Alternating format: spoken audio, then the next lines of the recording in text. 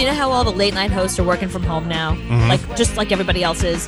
So they're doing something where they're sitting at a camera and then they interview whatever famous celebrity is on, just sort of one-on-one. Like, like a Zoom meeting, except it's broadcast to the world. Right. So Lisa Kudrow from Friends, who played Phoebe, was on Jimmy Kimmel. And you think at this point, there's nothing you don't know about these people, especially when it comes to Friends and everything there. Lisa Kudrow revealed something about herself on the set of Friends that was kind of surprising. Every single day when she left work, security would come to her car and check her car to make sure she didn't steal anything. Really? So she's on Jimmy Kimmel, and he's like, well, did you ever get anything? And she's like, well, yeah, I do have this one clock. And she explains how she ended up with the clock that was it was a cookie jar clock that was on the set of Friends.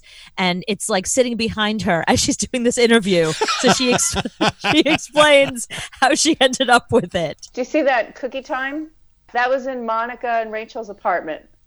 Who gave it to you? Matthew Perry. Well, how is it Matthew Perry going to get it? That's not his either. Right. So he stole it from the set to give to her. She took it. Really? Yeah. And I mean, we were laughing hysterically and crying because it was the end. But it's funny to us because, do you want to hear why? Yeah. Well, okay. So we're shooting a scene years before we were finished. And my line was, I better get going. Like, I'm late. I better get going. Except I didn't have a watch, and we were shooting it. It was too late when I realized I don't have a watch. How do I know, I have to get going? And so I just, as the words were coming out, I went, oh, good, there's a clock. I gestured to that and said, look at the time. I got to get going. We're done shooting, and Matthew said, did you point to the cookie jar and say, look at the time? You made that joke about 6 times funnier by doing that. And then Matthew gave you a gift that didn't actually belong to him, which are really the best gifts to give. I know. I think the first thing I asked was, this is so nice. Did you get permission? Well, Joey took the doodle board that was on the back of his door. He has that. So, right. Yeah, they would write stuff on there. Yeah, like the wide erase board. Right. So every day there would be something new on the board. So he says that somebody gave it to him. It was one of the key grips that would change it every day to whatever would correspond with the episode. And he said that key grip gave him that board, and he took it. So I wonder how many things are out there. Like that big dog, the white dog. Where is that? Yes.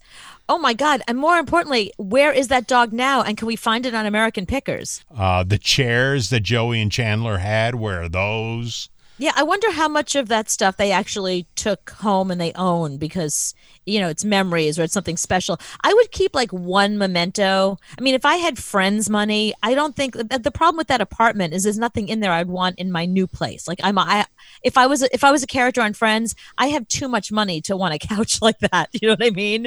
But I would want like one thing off the set that I would keep somewhere because if it wasn't for that, I wouldn't have all this money. Yeah, where's the pivot couch? Right. Here we go. Pivot. Pivot. Pivot. Pivot. Pivot. Pivot. Shut up. Shut up. Shut up. Oh, where's the canoe?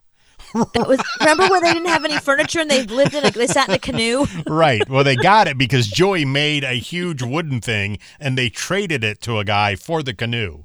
So somebody has that canoe. So I bet that canoe is in some warehouse somewhere. Somewhere, yeah. It's so funny how, like, in radio, we get, like, a T-shirt or a hat or something with the station logo on it, and that's enough of a memory. I don't know how you feel about it, but for me, that's enough of a memorabilia thing, and I have a drawer that I just shove all that stuff in, like from every station I've ever worked for, that kind of thing.